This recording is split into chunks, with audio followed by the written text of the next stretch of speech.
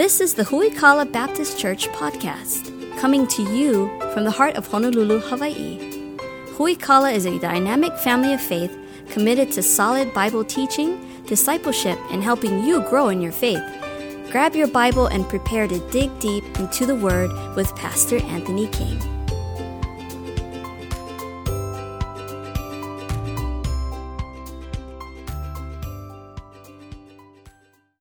Grab your Bibles, turn to the book of Romans chapter 1, if you would, this morning. Romans chapter 1 is where we find ourselves. We've been going verse by verse through the book of Romans so far, and we just started just a few weeks ago, actually the Sunday after Easter. And so this is message number 10 in our series. We're just going verse by verse through the book of Romans. Romans has 16 chapters, so we're going to be here for a little while. But it's okay because it's a really good book. And so this very verse that we're going to take a look at today, Romans chapter 1, verse number 18, we're actually going to take 2 weeks and just look at this one verse. And so today's kind of laying a foundation for what's to come.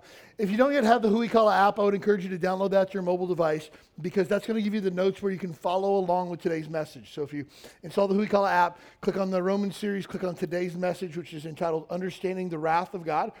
Click on the button that says fill in notes. It's going to pop open a web browser for you where you can take notes there. And you'll also see all the scriptures that I'm going to reference will be there in those notes as well. So if that works for you, if not, just grab a sheet of paper and jot down some thoughts as we go through this passage of scripture this morning. If you're a first-time guest with us here at Huikala, thanks for being here. We're delighted to have you as our guest here with us today. We're delighted that you would choose to worship with us today.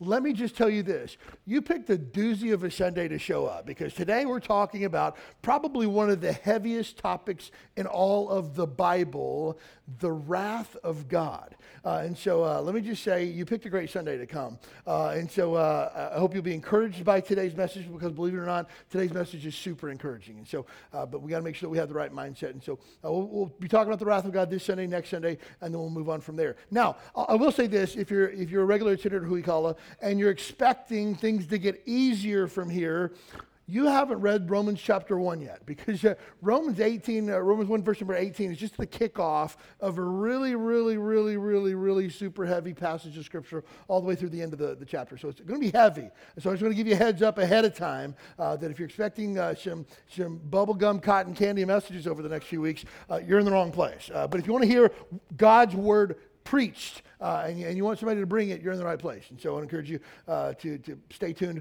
over the next several weeks. Romans chapter 1, we're going to start in verse number 13 just for the sake of context. We'll read down through verse number 18. Verse number 18 is really where we'll spend the bulk of our time together today. Romans chapter 1, verse number 13. Now, I would not have you ignorant, brethren, that oftentimes I purposed to come unto you, but was led hitherto that I might have some fruit among you also, even as among other Gentiles. I'm a debtor both to the Greeks and to the barbarians, both to the wise and to the unwise. So as much as is in me, I am ready to preach the gospel to you that are at Rome also. Verse number 16 is a verse you should circle, star, underline. If you're using a mobile app, you should highlight this verse and commit it to memory. For I am not ashamed of the gospel of Christ, for it's the power of God unto salvation to everyone that believeth, to the Jew first and also to the Greek. For therein is the righteousness of God revealed from faith to faith, as it is written, the just shall live by faith. For the wrath of God is revealed in heaven amongst all them that hold, against all ungodliness and unrighteousness of men who hold the truth in unrighteousness. One of the top 10 things that I do not enjoy doing in life is buying a car. I like to just hang on to them for as long as I can. Now, I enjoy cars. I grew up around cars my whole life. My dad to this day owns a body shop and a mechanic shop in Kentucky. And so I enjoy cars. I just hate the process of buying a car because you never know what you're getting into.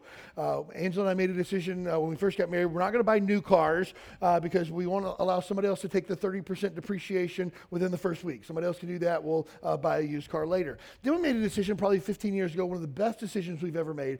If we can't afford the car, we don't buy it.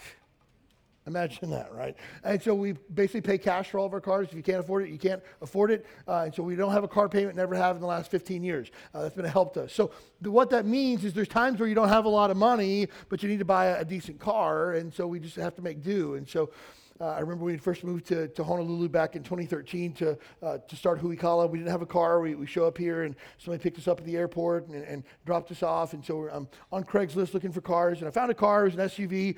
It fit our family. It fit our budget. And I thought, man, this is perfect. This is a win. I go and look at it, and the guy shows it to me over in Salt Lake, and so I'm taking a look at it, and so I do everything that I know to do. I check the brakes and how much depth on the brake pads. I check the tire tread depth, and get a flashlight, check underneath for any oil leaks or anything like that, anything that looks amiss under there. I walk around, kick the tires, because you have to kick the tires. And beginning to look at the inside, and he said all the right things. Man, this thing is a second owner, no kids, no smoking, no pets. This thing was clean, too. It was clean as a whistle. And so we began to negotiate a price. We came to a price agreement. I paid him for it. And he said, I just live right around the corner. I said, hey, can I take you and drop you off? He goes, no, don't worry about it. I said, man, I don't want you to walk home. I'll drop you off. He was like, no, it's fine. And so through the course of the conversation, we've been talking. He said that he worked on computers and worked at one of the bases nearby, and he worked on computers. And so when he went to grab his backpack out of the back, sticking out of his backpack was one of those code readers that you plug into the underneath under the dash. Some of you know where this is going. And so I thought, that's strange for a guy that works on computers. Why would he carry car tools around with him? Well, I found out that the second we drove out of the parking lot, the check engine light came on in the car. And I was just like, oh, no. And so this guy had played up all the really good things about it and had failed to mention the fact that this car has a persistent check engine light, persistent sensor problems, persistent electrical problems, which I found out after I got elbow deep into it a few months later. It ended up being a bummer of a car. I hate to say this, when we sold it, I sold it and said, hey, it's got these problems. I know these are problems with it. I don't know anything else that's wrong with it that I know of. We sold it 2 months later. Some guy calls me. He's like, the transmission went out on this thing, and you need to pay for it. It's just like, hey, it's yours at this point. I'm sorry. But again, the guy that I bought it from played up all the really good things about it and failed to mention all the terrible things about it. I feel sometimes when Christians come to the idea of God, we want to play up all the really good things about him, but neglect to mention the really hard things about him. We love to talk about God's mercy, God's grace, God's love, God's kindness, God's forgiveness. And then wrath is one of those things that kind of makes us feel uncomfortable, and we don't have to talk about that so much. Sin makes us uncomfortable. Judgment makes us super uncomfortable. So let's just talk about how good God is and then neglect his wrath. The messages you're going to hear today would probably not be preached in probably 90% of churches in America, not because we're super awesome or we're super spiritual, just because people don't preach the whole counsel of God. Again, if you hear God is angry with sin and sinners and holds them in contempt and judgment, that is an offensive message. But the gospel is just an offensive message. When Paul chooses to speak about the gospel, again, verse number 16, I'm not ashamed of the gospel of Christ. It's the power of God and the salvation of the Jew first, also to the Greek. Then he goes over verse number 17, we were to live faith by faith. Then he jumps into the wrath of God. Now, mind you, up to this point, Romans has been really kind of a feel-good book.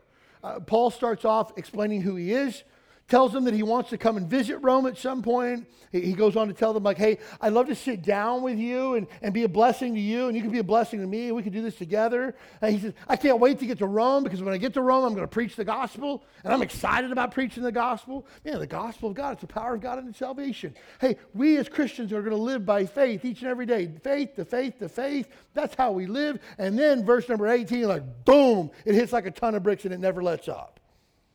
The wrath of God is revealed against all unrighteousness and ungodliness of men. And man, again, if you read through the rest of the chapter, it just gets heavier and heavier and heavier and heavier. So Paul, when he chooses to share the gospel, he begins with the wrath of God. I've had the privilege in my lifetime to share the gospel literally tens of thousands of times. Every time I start with sharing the gospel, 9 times out of 10, I'll start with the love of God.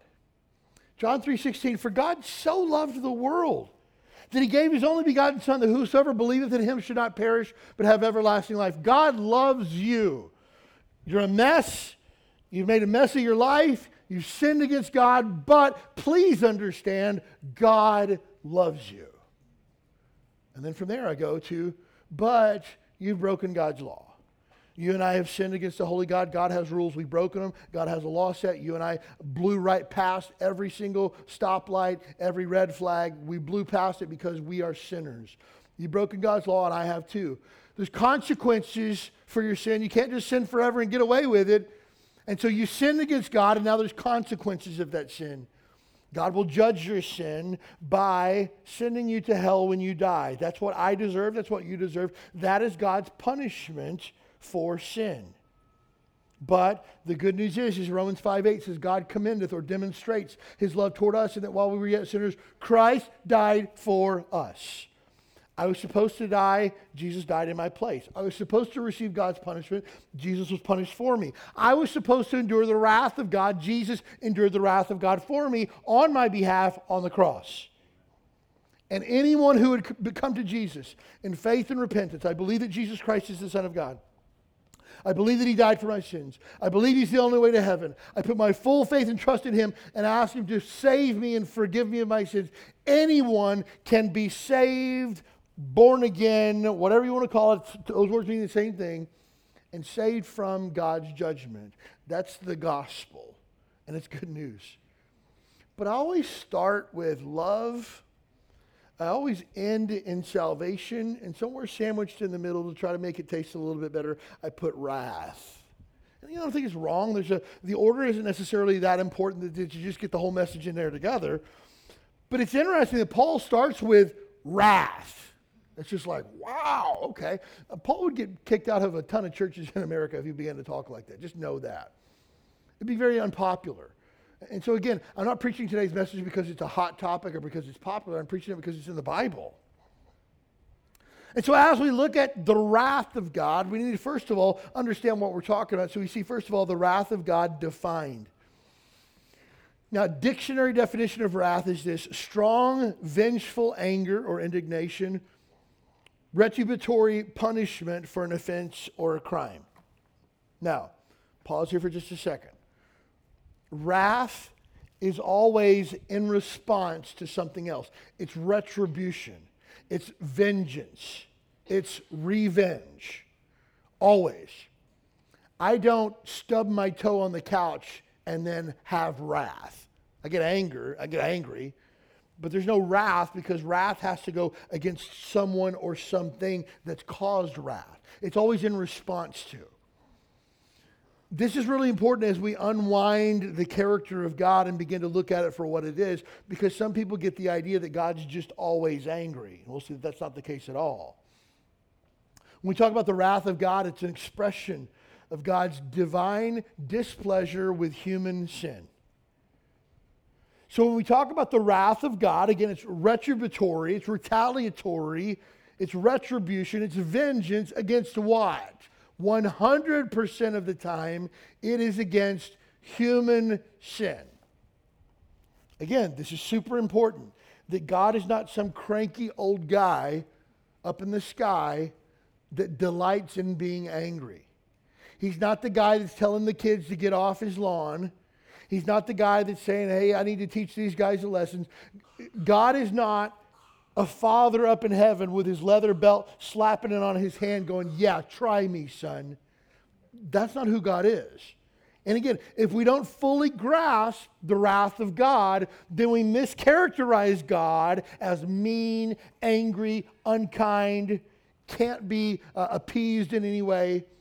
And again, when we look back at world religions throughout that are not Christianity, we find always some idea of some divine being that's angry that must be appeased.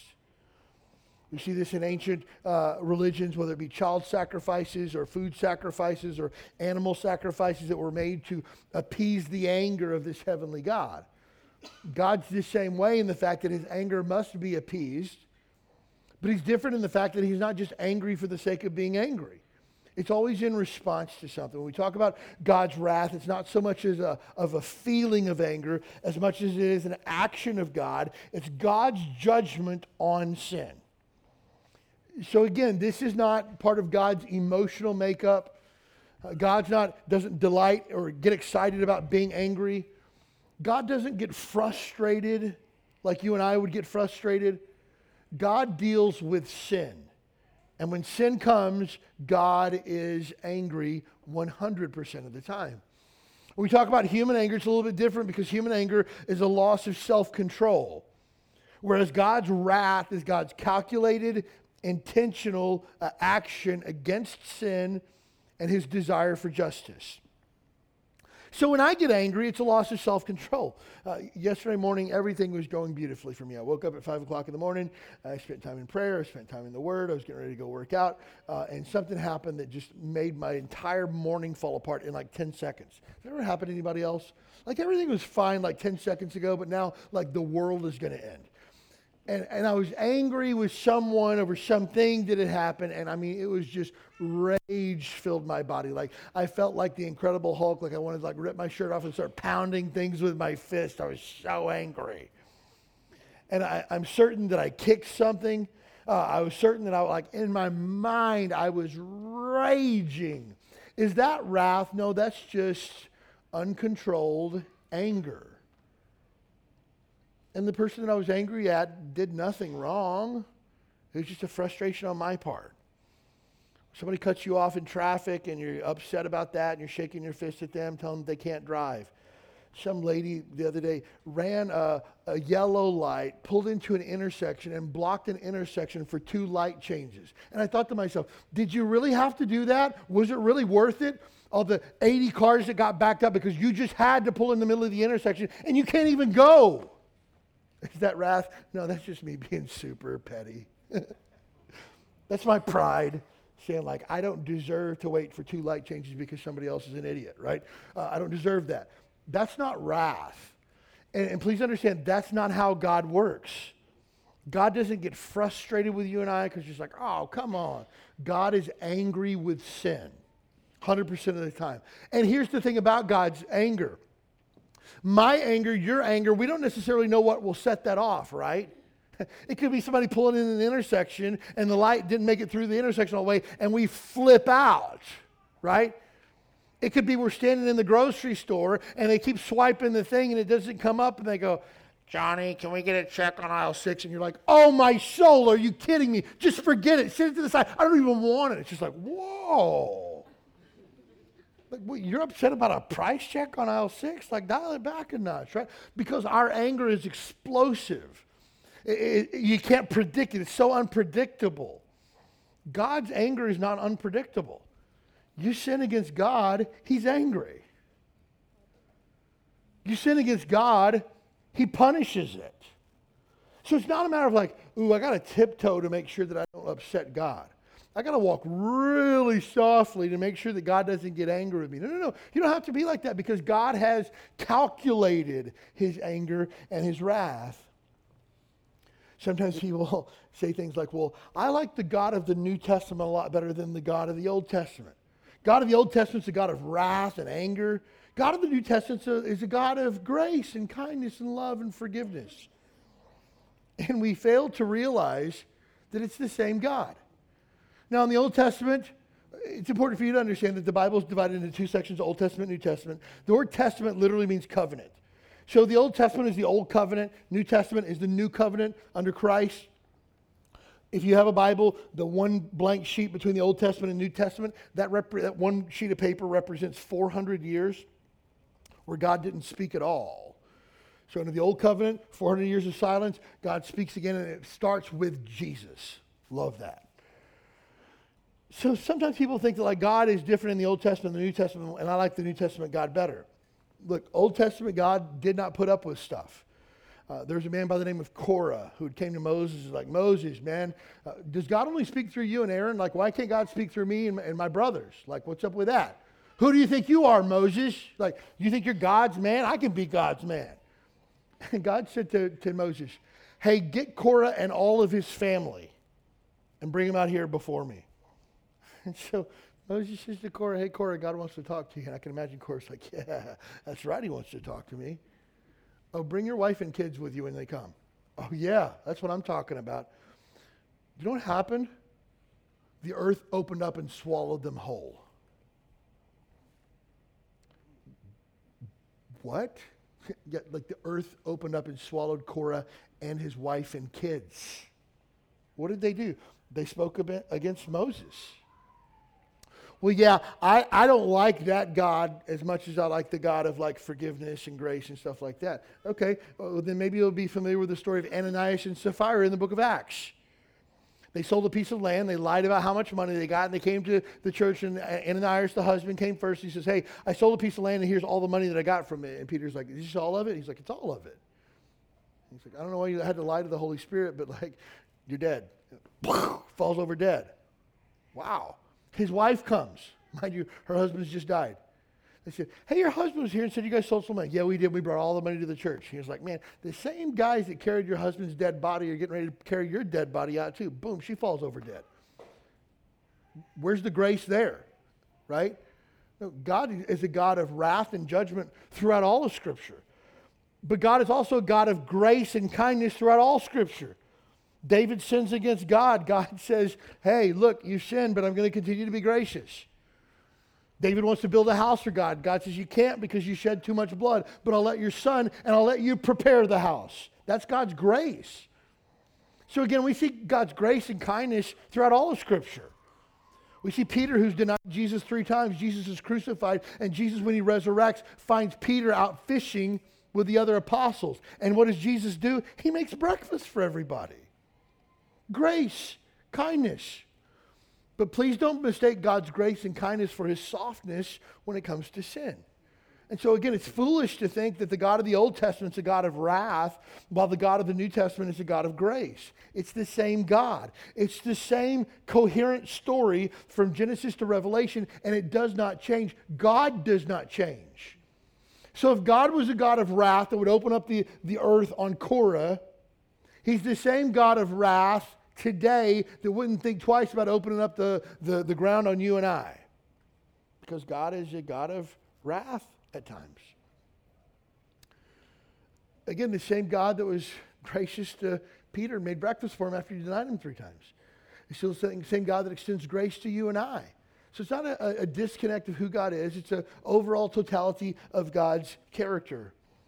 So that's the definition of God's wrath. When we talk about God's wrath described, the Bible uses really clear terms when it does that. It describes God's wrath as burning, blazing, fuming. And again, mind you, this is not, again, God just flies off the handle for no reason. This is God's predetermined response to the sin of man. When you and I sin, God gets angry. When the unbelievers sin, God gets angry and God begins to punish. English Bible translations translate the word wrath, the words that are used for wrath in the Bible, several different ways. Wrath, anger, indignation, fury, furious anger, passion, retribution, judgment, dreadful judgment, terrors of judgment, vengeance, and punishment. I mean, again, this is a heavy word when we talk about the wrath of God. Now, again, it's important to understand that if you hear messages about God's love, that's who God is. When you hear messages about God's peace and God's grace, that's who God is.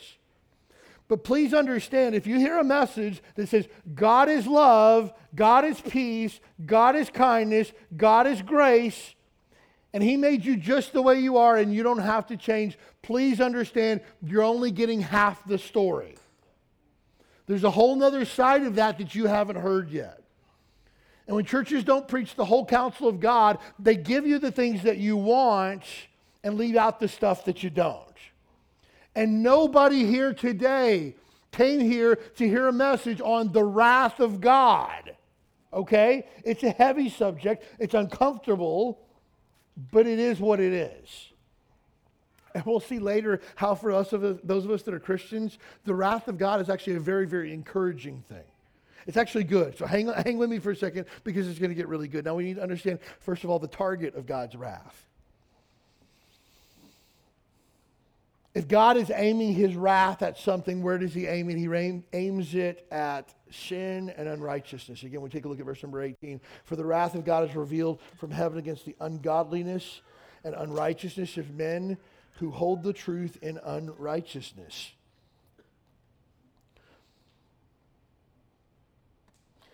Keep your finger here. We're coming back to Romans 1 in a second. Turn over to Ephesians chapter 5, if you would.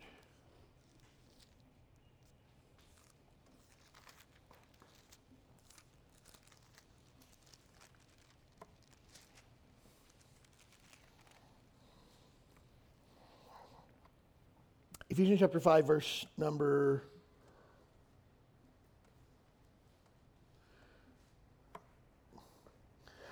Let's start, Ephesians chapter 5, verse number 1. We'll start there. Be therefore as followers of God as dear children. Walk in love as Christ hath also loved us, and hath given himself a sacrifice given himself for us, an offering and sacrifice of God for sweet smelling savor. Man, all of us look at that and go, amen. Let's walk in love the way that Jesus loved. Here we go. But fornication, sexual sin, all uncleanness, covetousness, let it be not once named among you as becometh saints. Christians, don't live like this. You're above that. You've been called out of that. Neither filthiness, nor foolish talking, nor jesting, which are not convenient, but rather the giving of thanks. Verse 5. For this ye know, that no whoremonger, nor unclean person, nor covetous man, who's an idolater, hath any inheritance in the kingdom of Christ and of God. Let no man deceive you with vain words, because of these things cometh the wrath of God upon the children of disobedience. Man, that's heavy. Turn back to the book of Galatians chapter 5, if you would, right before the book of Ephesians.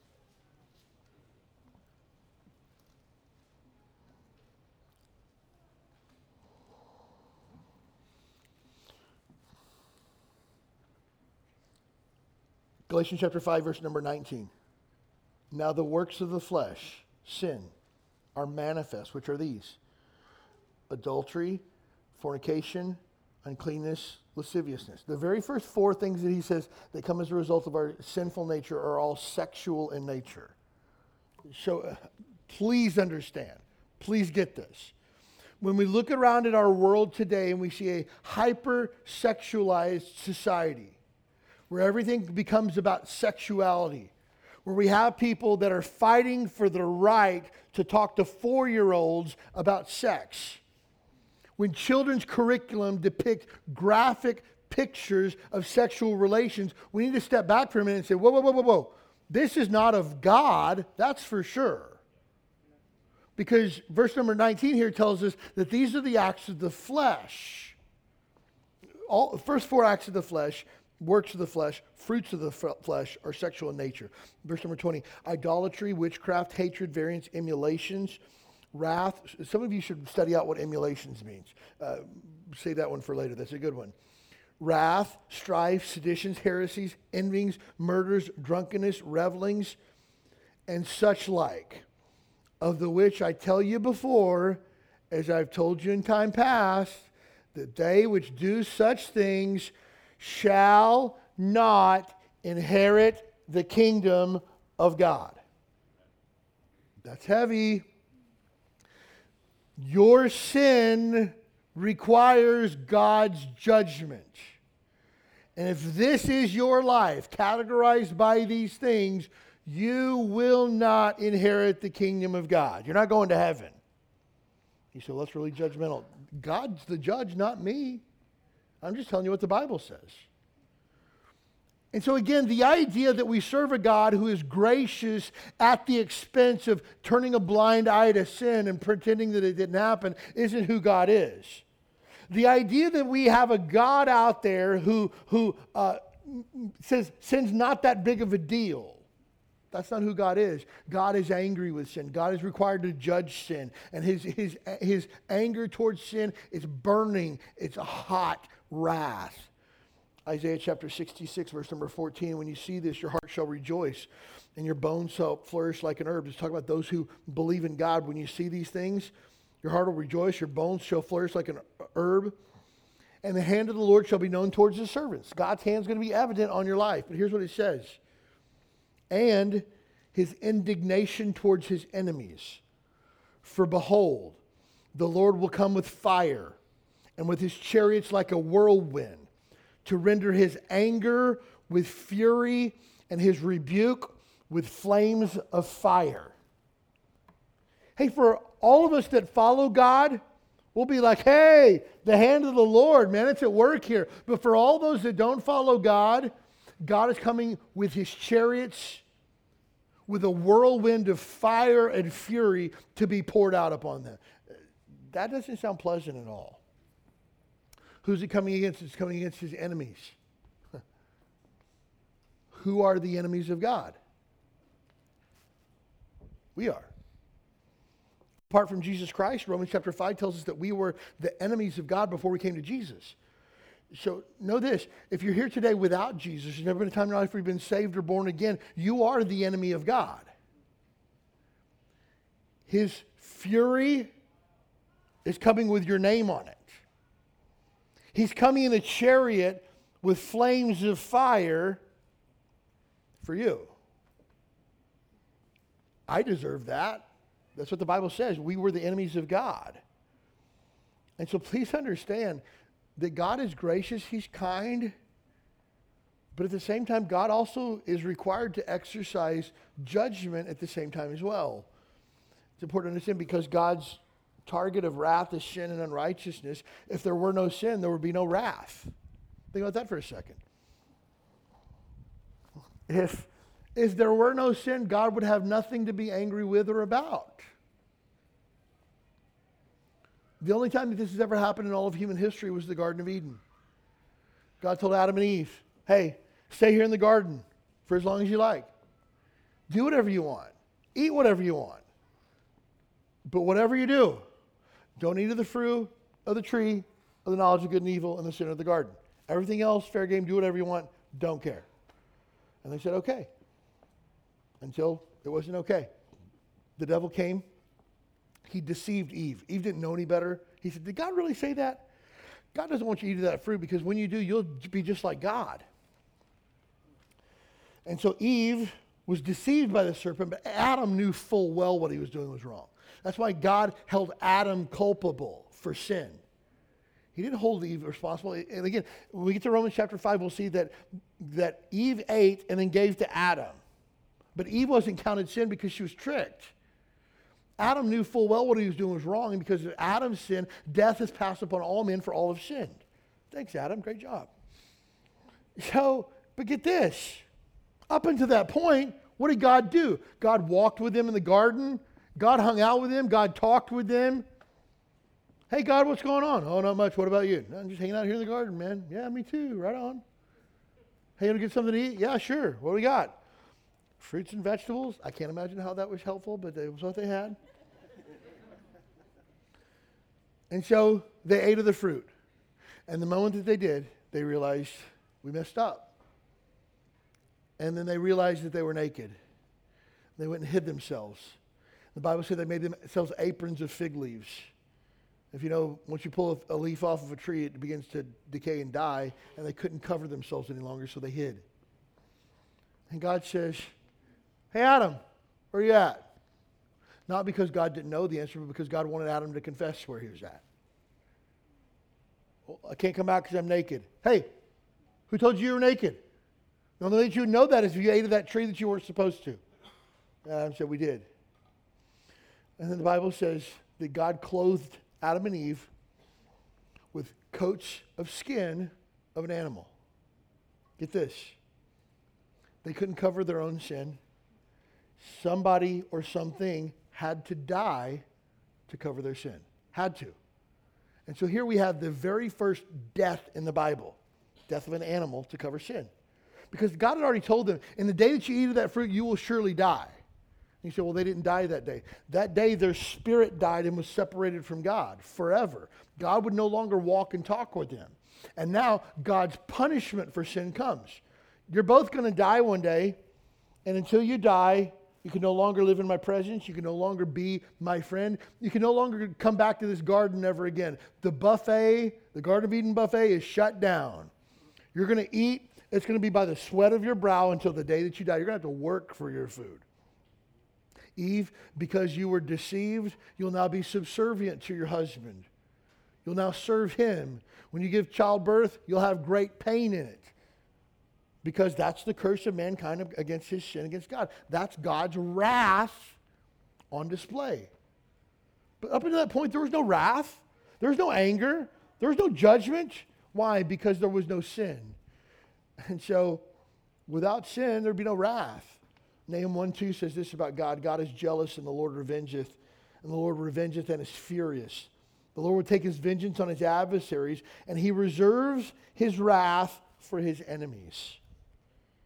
Again, if God doesn't have any enemies, he has no wrath. But the moment that you choose the opposite side of God, which all of us is the default position, it's important to grasp this concept, okay? Some of us think that we're automatically born into the family of God because our parents go to church or because we believe in God or something like that. You're automatically born the enemy of God. Default. So when the Bible says that God's wrath is against his enemies, that's talking about you and I unless we come to Jesus. So when we talk about the enemies of God, it's like, yeah, those people, right? No, us people. When we say, well, I believe that bad people go to hell. Yeah, I would agree with that too. Here's the bad news. We're the bad guys. We're all bad. All have sinned and come short of the glory of God. There's none righteous, no, not one. Yes, bad people go to hell and we are the bad people. Well, I'm not as bad as so-and-so. It's not relative. It's a 1 or a 0. It's binary. Either you sinned against God or you haven't. And if you have, you're the bad people that hell is for. You're deserving of God's punishment. You're on the receiving end of the wrath, anger, and fury, retribution, and vengeance of God. That's what we deserve. But God's wrath is culminated in his final punishment for sin in hell. So, God's final act of retribution takes place at the final judgment. There comes a day when all of us will stand before God. It's appointed unto man once to die, after that the judgment. Every single one of us will stand before God one day. And you will either stand before God in joy or judgment. And it's my job as your pastor to make sure that you stand before God one day in joy, not judgment. But if you stand before God and he says, hey, I'm looking in my book here, the book of life, and I don't see your name, please understand you're not going to heaven. It doesn't matter what good things you've done. It doesn't matter how sincere of a person you've been. It doesn't matter how many times you've been baptized, where you've been baptized, or who baptized you. If your name is not found written in the book of life, you're cast in the lake of fire for all of eternity. This is the second death. That's Revelation chapter 20. That's bad news, man. Bad, bad, bad. And that's God's final act of wrath and judgment. And there's no getting out of that. That's God's wrath for eternity. But, and this is the most critical thing in the world. If you get nothing else out of today's message, please listen up for this, okay? This is the crux of the matter. This is the crux of Christianity. This is the meaning of the entire Bible. You deserve God's wrath and judgment 100%, and I do too. Jesus became sin for us, and he was punished in our place. And the wrath of God was poured out on Jesus Christ as punishment for our sins. All you have to do is believe it and receive it. That's it. And so if you're here today going like, oh, I don't know how to make things right with God, I'm going to tell you. I believe that Jesus Christ is the Son of God. I believe that he died for my sins. I believe he's the only way to heaven, and I'm asking him to save me today and forgive me of my sins. Then that means that the wrath of God is not poured out on you, it's poured out on Jesus instead. He who knew no sin, Jesus Christ, became sin for us, that we might be made the righteousness of God in him. Jesus was punished. Why did Jesus die? Did he die because the Romans wanted to crucify him or because the Jews thought he was blasphemous? No, he died because the Father said it's the only way to pay for our sins. You're welcome to pay for it on your own by enduring the wrath of God, but Jesus paid the price on the cross for us and endured the wrath of God. That's why as Jesus hung upon the cross, he said, my God, why hast thou forsaken me? Because God had literally separated himself from his Son because Jesus became sin, and the only thing that God could do when he sees sin is pour out his wrath upon it. That's precisely what he did. Jesus didn't cry out of anguish for physical pain alone. He was enduring the wrath of God. Why? Because of his love for us. Oh, man. You cannot enjoy the love of God without understanding first the wrath of God. God doesn't want you to go to hell. God doesn't want anybody to go to hell. God's not willing that any should perish, but that all should come to repentance. For God so loved the world that he gave his only begotten Son, that whosoever will believe in Jesus should not perish, but have everlasting life. If you're here today and you don't know for sure that you're saved, be saved today. It's not about joining our church, becoming a Baptist, getting baptized, taking a class. It's about confessing your sin before God and believing that he is the only way to heaven. Simple as that. But if you don't, you'll meet the wrath of God. Because Romans chapter 1, verse number 18 says the wrath of God is God's judgment on all ungodliness and all unrighteousness. But it's important. This is critical. And again, this might sound hypocritical to you. It's important to understand that we don't use the wrath of God as a manipulation tactic when it comes to sharing Christ. Look, I'm not trying to manipulate anybody. I'm just trying to warn you of what's going to happen when you die. You need to be prepared for that. You need to know. You need to share that truth with other people. But you'll never, ever, as long as I'm the pastor of this church, hear from this pulpit an hour-long message on the fiery flames of hell and the smell of burning flesh and the cries of people as they fall into darkness for all of eternity. I'm not trying to manipulate you into anything. Look, you go over there to Super Church this morning. How many kids want to fall into the hands of an angry God and be persecuted, prosecuted, and endure the wrath of God for all of eternity through fiery flames where the worm dieth not? Nobody. How many of you want to go to heaven and live with Jesus? Everybody raises their hand, right? Is that Holy Spirit conviction for sin and a recognition of the wrath of God, or is that just being really scared? We don't need to manipulate people into trusting Christ. Look, if you can't see the beauty that Christ is, you've been blinded by the god of this world who is Satan. I can't manipulate you into that. I can't tell you super sad stories and make you cry to want to trust in Jesus. Either the Spirit is working in your life or it's not. If the Spirit's not working in your life, I can't make the Spirit work in your life. I'm not a manipulator. But when you hear the truth of God's word, something should stir up inside of you. The Holy Spirit should speak to you. The Holy Spirit should bring you to conviction and tell you, hey, you've been wrong and you need to make it right. But we can't use hell as dangling over somebody's head. Come on, come to Jesus or you're going to get this. That's not the gospel. Now, again, can somebody be saved because they don't want to go to hell? Absolutely. Your reason for coming to Christ might be different than somebody else's. I came to Christ because I recognized that I had sinned against God and I deserved God's punishment. As a 9-year-old boy, I put my faith and trust in Jesus. Other people have come to Christ because they hit a crisis moment in their life where they realize, I don't have anywhere to turn other than to Jesus. Other people put their faith and trust in Christ because of a multitude of reasons. Reasonings for coming to Christ, not necessarily all that important.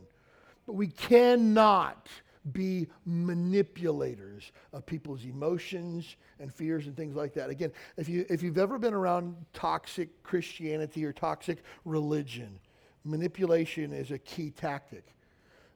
My wife went to the store the other day. God bless her soul. I love her to death. And she found an antenna that you can plug into your TV and get like free television. It's just like, yeah, we used to call it rabbit ears, but now it's like this little mat that you put out, right? And so she bought one of those and she plugged it into the TV. And we've been watching, get this, you're going to love it, Wheel of Fortune. Man, like I play, no lie, I'm not making this up. I'm sitting in church, I'm a pastor, I wouldn't lie, but I'm really not lying. I saw Pat Sajak last week in Kahala. No lie. And she was like, how'd you know it was Pat Sajak? Because he looks like Pat Sajak, right? It's like Vanna White was not there. It was just Pat. But I was impressed by that. But anyways, I was going somewhere with this. Oh, yeah. So we're watching Wheel of Fortune. And then comes on this advertisement on television about divine water. And this guy is at the Ala Moana Hotel today. You already missed it, so you can't go. At the Ala Moana Hotel today at 10:30, and he's giving out free packets, not bottles, free packets of divine water. And he puts a microphone in this lady's face and says, what happened? My husband, he was dying. I was in his deathbed. He drank this divine water, and he hopped right up out of the bed.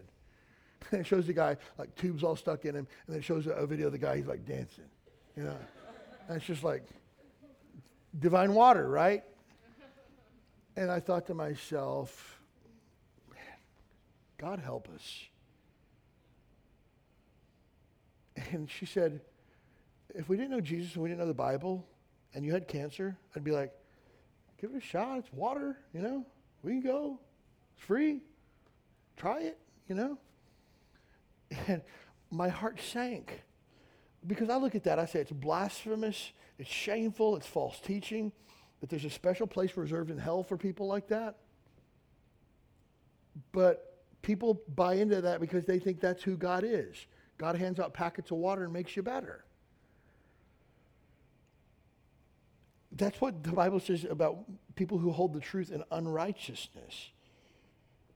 Look, that's manipulation, 100%. Preying on your fears, preying on your health desires, preying on your having no hope. That's manipulation. Christians are better than that. If you can't see the hope that's found in Jesus Christ in the Bible, you just can't see it. So it's important when we talk about the wrath of God, and we have to. You can't tell somebody the greatness of Jesus without talking about the judgment of God. We have to make sure that we do it in love and with the right spirit. That's important to understand. Can the wrath of God coexist with God's love? Is God wrath? How can you say that God is love, but he's also angry? Like, doesn't one cancel out the other? Is God 50% love, 50% wrath? Is anger part of God's DNA the same way that love is? It's important to understand that you cannot understand the love of God without first understanding the hatred of God. Now, some of you are just like, I don't know about that. In our home, there's words that don't get used. One of those words is hate. We don't say that in our house at all. It's a bad word. Funny story. We had my wife and I had gone to this store. Our boys were little at the time. And Thatcher was probably, 10. Van would have been probably 5 or so. We go to the store and we come back, and Van and I sitting on the couch crying. Hey, bud, what's wrong? And Thatcher's like, don't you tell them, don't you tell them. And she's like, oh, great, here we go. What's up, buddy? While you were gone, Thatcher was cussing and he wouldn't stop. Really? Yeah, just like, I can't handle it. I don't want to be in a house full of cussing. It's just like, and so like I'm wrath, right? Tell me more about this cussing, son. Well, he said the S word. Ooh, that's not a word that gets said in our house. And so I go to talk to that. He's lying. He's not telling the truth. I didn't say anything. I wasn't cussing. I promise. Like, Thatch, man, just shoot it straight. Tell the truth, man. No, I didn't. I promise I wasn't cussing. I go back to Van. He's still crying. What did he say? The S word.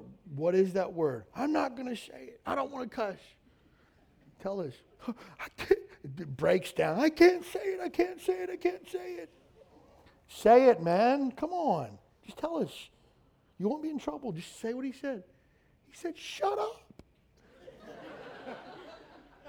Oh, I'm going to get on to him for cussing like that in our house. That'll never happen again. So, Thatcher, get in your room. And so Van dries it up. He's like, oh, I'm going to take care of this son once and for all. We don't say shut up in our house. It's not a cuss word, but we don't say it, right? But man, Van was convinced that shut up was a cuss word. Because we don't say that something in our hate, we don't say that in our house. You might dislike green beans. You might dislike broccoli. You might dislike salad like most Americans should. If you dislike bacon, I don't know that you're a child of God. You're probably not a child of mine. But we don't use the word hate. Hate's too strong of a word, right? We don't hate anybody or anything under any circumstances whatsoever. So to hear that God is a God of hate, that doesn't jive with the God that we know. Well, let's take a look at what the Bible says. Proverbs chapter 6, verse number 16. These 6 things doth the Lord hate. yea, 7 are an abomination to him. That word abomination means it's such a deep hatred that it makes God want to vomit. It's that deep. What are the things that God hates? God hates a proud look, a lying tongue, hands that shed innocent blood, a heart that devises wicked imaginations, feet that be swift to running to mischief, a false witness that speaketh lies, and he that soweth discord among the brethren. Now, Catholicism would say these are the 7 deadly sins. I'll tell you, the Bible says all sin's deadly. And 7 deadly sins is not a biblical thing, that's a made-up thing. But notice sandwiched in here, this is not a political statement, this is a biblical statement. Hands that shed innocent blood, you cannot possibly convince me that God is pro-choice. You just can't do it. God is 100% pro-life. And he hates and wants to vomit at those who would shed innocent blood. And you say, well, that doesn't just apply to abortion. I agree. I believe that God hates shootings, murder. I believe that God hates all that, 100%. You can't convince me otherwise. But you can't say that hands that shed innocent blood, that God just gives you the choice to choose.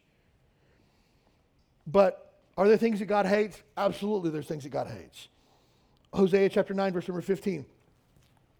Get this. Are there people that God hates? You're like, of course not. Okay. Hosea chapter 9, verse number 15. All their wickedness in Gilgal, therefore I hated them. For the wickedness of their doing, I will drive them out of my house. I will love them no more. All their princes are revolters.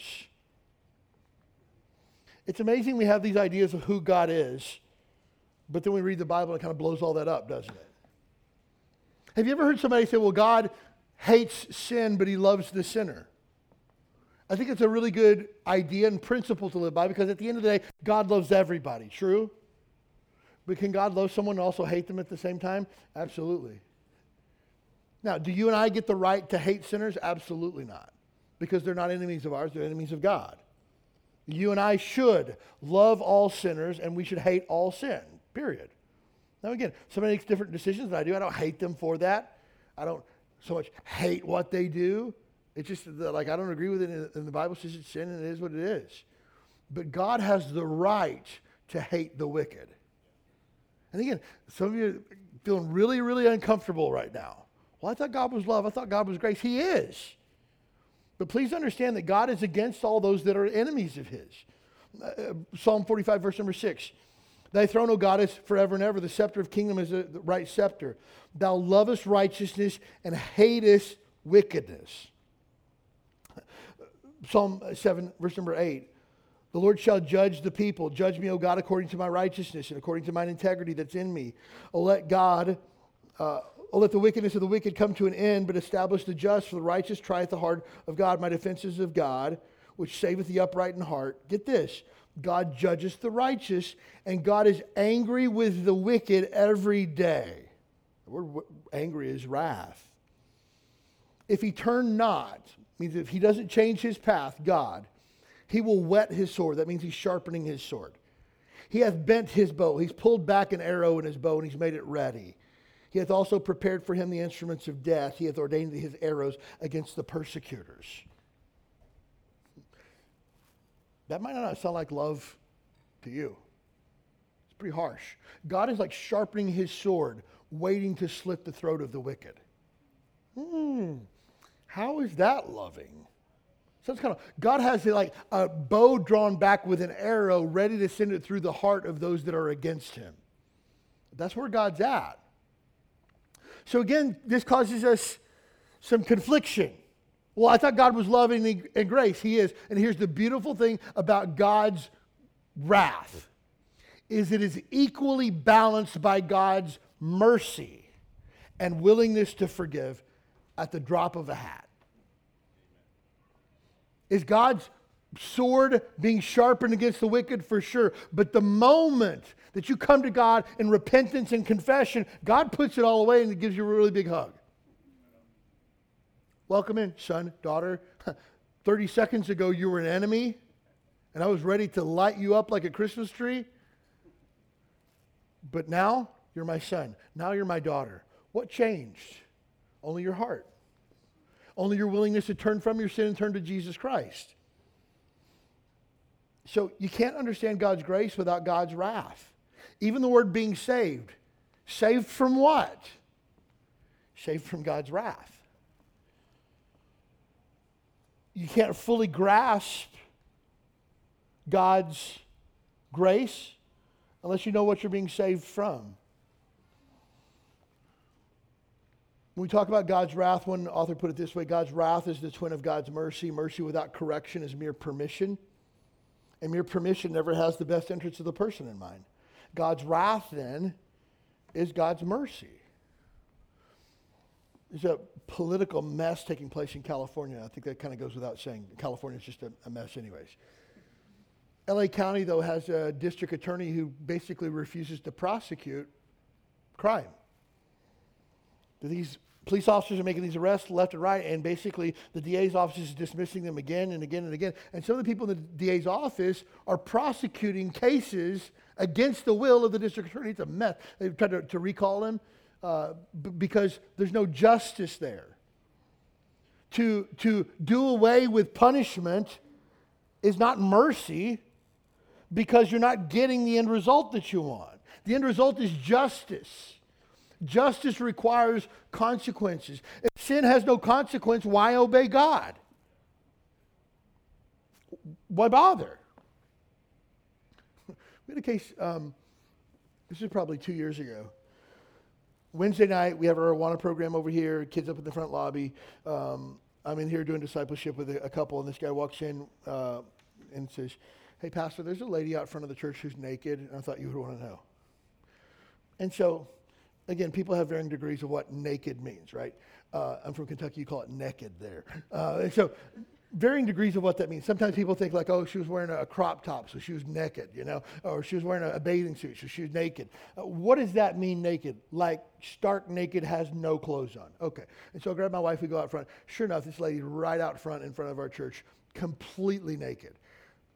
Call the cops, they come out, we get all the kids, thankfully move them in so nobody sees anything. Like, hey, everybody move into the next room over. And so the cops show up. I'm waiting on the sidewalk. I told her, hey, you need to put some clothes on. She's not listening to me at all. The cops show up and she immediately throws like a dress on. And the cop shows up and he's like, so what's the problem? She's been standing here naked for 15 minutes in front of 50 children. Well, she got clothes on now. Yeah, but she didn't for 15 minutes in front of 50 children. And here's what he says. What do you want me to do? What do I want you to do? What do I want? I want justice, consequences. You break the law, you pay the dues. You do the crime, you pay the time. Like, we want justice. That's woven into our nature because that's who God is. God is justice. Again, you look and go, well, looks like she's got clothes on me. Call me if something happens again. Are you kidding me? There has to be consequences when we disobey. We see child molesters let out with probation. Wait a minute. What about the life they destroyed? Where's the justice for that? And so it's interesting. Our heart cries out for justice until we're the one that's guilty, right? And then it's like, oh, I really just could use some grace right now. No. God, first of all, must require payment. Somebody's got to die. And so, again, if we understand the gospel and we see that Jesus died in our place, that makes the gospel so much more beautiful. You see, God's righteousness would be called into question if he appears to be indecisive in opposing evil. Again, you get a police officer who says, hey, this person broke the law, and they say, well, what do you want me to do? I don't know. We had another case. There's a guy who's sitting out back on Kona Street. He had a stack of mail like this, and he did not look like the type of guy who just went and checked his mailbox, right? And he's feeling all the envelopes, and he'll rip some open and pull out cards and throw the rest to the side. And he does this with a stack of mail like this. And so I go out there, and there's like 15 different addresses on these envelopes. Some of them are American Express, some of them are Visa. And basically he's taken all the cards out of them, ripped them and thrown away. There's things in there that had gift cards in them that he takes the gift card and throws the rest of it away. And so it's obvious that this guy's stolen somebody's mail and is going through and taking all the stuff. So what do? Call the cops. And so comes back and he's like, I said, hey, this guy's over here with stolen mail. How do you know it's stolen? Well, it's addressed to 15 different people. Well, maybe those are people that live with him. Okay, well, one of these is for American Express. He doesn't look like the type of guy that just signed up for an American Express card and decided to open his mail on Kona Street behind a church. I'm just saying. And so he says, well, what would you like me to do? I don't know, maybe ask the guy some questions? I mean, worst case scenario, all the garbage he left here would be considered littering, right? And here's what he says. Would you like me to help you clean it up? No, man, I can clean it up myself. I can't write that guy a ticket for littering. Well, I don't see anybody around here. Yeah, because he just walked around the corner. And so you look at that and you go, wait a minute. But here's the thing, I get it. I'm not down on our police department. I love our police. Absolutely love them. Pray for them. Buy them dinner any chance I get. I love our police. But here's the thing, their hands are tied. Because he says, I write this guy a citation for littering. He's not going to show up in court. He gets another warrant that's added to his record, and then he never gets arrested for it. And so we look at this and go, okay, so we just let people steal mail, litter wherever they want to, and don't hold them responsible. And so we're soft on crime. Imagine God allows you and I to sin and sin and sin and sin, and God's just like, you're fine. I know you sin. I made you that way, so it's okay. That means that God really isn't good. That means that God really has rules, but he doesn't have any teeth in them when you break the rules. There have to be consequences. So is God anger the same way that God's love? He's not. God's not anger. God's justice. God requires that things be made right. Job 37 says it this way, touching the Almighty, we cannot find him out. He's excellent in power and in judgment and plenty of justice. God's wrath flows from his love for justice. Because God loves justice, he must punish sin. Because things must be made right, God must hold people accountable. And so again, when it comes to the wrath of God and punishment, there are only two choices. You can be punished, or Jesus can be punished for you. And so again, when you and I, if we've been saved, the Bible says that we'll never see wrath. We are shielded from God's punishment for sin. Now, chastisement is a totally different ball of wax. That's Hebrews chapter 12. If you want to talk about that later, we can. But you and I will never face judgment, penalty, punishment for our sin because our sin was already punished on the cross by Jesus. God's wrath is not part of his essential nature the same way that love, holiness, and righteousness is. So God is not anger. God is not wrath. God is love, holiness, righteousness, mercy. God is grace. But his wrath is only in response to sin. It's not part of his essential nature. It's not part of his makeup. Let me put it this way. God is only angry when he is provoked. And he's provoked by sin. Now this is different, again, from you and I saying, well, I only get mad when the old lady makes me mad. No, that's different. That's not the same thing. You're mad because you have no self-control. Someone provoking you is like asking you like, hey, did you spend $7 at Subway yesterday? Don't ask me where I spend my money. That's not wrath. That's not being provoked. God is literally provoked by sin and unrighteousness, which brings out anger in response. But that's not who God is. God doesn't delight in wrath. God does not enjoy being angry. Lamentations 3:33, for he does not afflict willingly nor grieve the children of men. The Bible says that even when wicked people die, that God has no delight in the death of the wicked. God doesn't want anybody to go to hell. God doesn't want anybody to be punished. God's not willing that any should perish, but all should come to repentance. God doesn't delight in sending people to hell. God doesn't delight in punishment. God doesn't delight in anger. But God must do that because God is justice. Let's say some final thoughts this morning about the wrath of God, and we're done. First of all, you cannot enjoy the grace of God without understanding the wrath of God. Again, you cannot enjoy being saved unless you know what you've been saved from. You cannot understand how gracious God is in the fact that he's not giving you what you deserve, but he's giving you things that you don't deserve despite the fact that you've broken his law. Look, I deserve death and hell. Anything that I get outside of that is just a benefit. If I woke up today with breath in my lungs, that's the grace of God. If I'm allowed to see another sunrise, that's the grace of God. If I have people in my life that love me and care about me, that's the grace of God. I don't deserve any of this. I deserve wrath. But I can't understand how good God's grace is unless I understand, first of all, what I deserve. Secondly, we can't appreciate salvation without understanding what we've been saved from. Again, have you been saved? Saved from what? Saved from wrath. Saved from judgment. Saved from hell.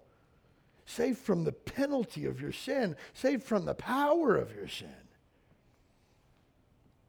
When we talk to other people about Jesus, we can't share the beauty and majesty of the gospel without appropriately explaining the wrath of God. Jesus died for you. Why did he have to die? Jesus took your punishment. Why does anybody have to be punished? Why can't God just give everybody a pass? Same reason a judge, that everything that comes across his path, he just rubber stamps, dismiss, dismiss, dismiss, dismiss. Doesn't even look at it, just rubber stamps it all. We say there's no justice there. And so we can't fully explain how beautiful the gospel is, that Jesus died for sinners. Jesus, as he hung upon that cross, endured my wrath, my punishment, my guilt, my shame, all that while he hung there alone to suffer and bleed and die on my behalf. That's why we can sing songs. I don't know if you paid attention to the music we sang today, but all of it talked about the wrath of God. How Jesus absorbed the wrath reserved for me. Now all I know is grace. How we speak of Jesus Christ, we say, Jesus, thank you. The wrath of God completely satisfied. Once your enemy, now seated at your table, Jesus, thank you. Several years ago, the song that we sang, In Christ Alone, has a line that says, until on that cross, as Jesus died, the wrath of God was satisfied. Presbyterian denomination wanted to change that line and put it in their hymnal to where it says, as Jesus, upon that cross, as Jesus died, the love of God was magnified. And so to do that, they had to get the permission from the songwriters, Keith and Christian Getty and Stuart Townsend. So they wrote a letter asking for permission to change that line, to remove the wrath of God because it made people feel uncomfortable. And I praise God for people who have principles and biblical understanding. They wrote back and they said, no, you can't change it. Because on that cross, as Jesus died, the wrath of God was satisfied. And we need to sing about that. Oh, look, I'm all for songs that talk about happy and being in heaven. When the roll is called up yonder, I'll be there. I got peace like a river. I got peace like a river. I'm all for that. There's nothing wrong with that. That's biblical. But we also need to sing about the wrath of God that was poured out upon the Son of God for the sins of mankind sometimes too. Got to do it. Final thought, completely, totally done. God's wrath and hell. So is God's forgiveness, mercy, and grace through Jesus Christ. How a message today like today can be good news. The good news is if you're a child of God, you'll never see wrath. You'll never see judgment. You'll never be punished for your sins. The price has already been paid in full by Jesus Christ himself. That's the good news of this.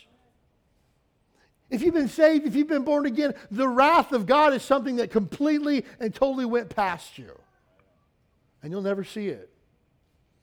But that doesn't absolve us from the responsibility of telling other people who stand in danger of God's wrath. We need to share the gospel. We need to share the truth. Tell people how they can find Jesus, how they can find heaven, how they can find peace and grace and love and mercy and not wrath. And you might be sitting here today saying, I don't know for sure if I'm saved or not. You need to be saved today. Here's what John says in John chapter 3, verse number 36, ridiculously clear. He who hath the Son hath life. He who hath not the Son hath not life, and the wrath of God abides on him. That's heavy. And so if you're here today and you don't know for sure that you're saved, there's a very good possibility that the wrath of God is on your shoulders. And the only way that you can get that off is to put your faith in Jesus alone to save you. But for those of us that are saved, hey, let's live under the grace of God, praising God this week that the wrath of God has been absolved by the Son of God, Jesus Christ.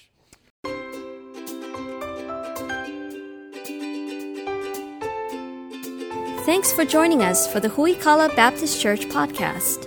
We'd love to have you as our guest this Sunday morning at 10 a.m. You'll find exciting classes for your keiki, a welcoming church family, and a message from the Bible that's sure to encourage your heart. Join us this Sunday. You belong here.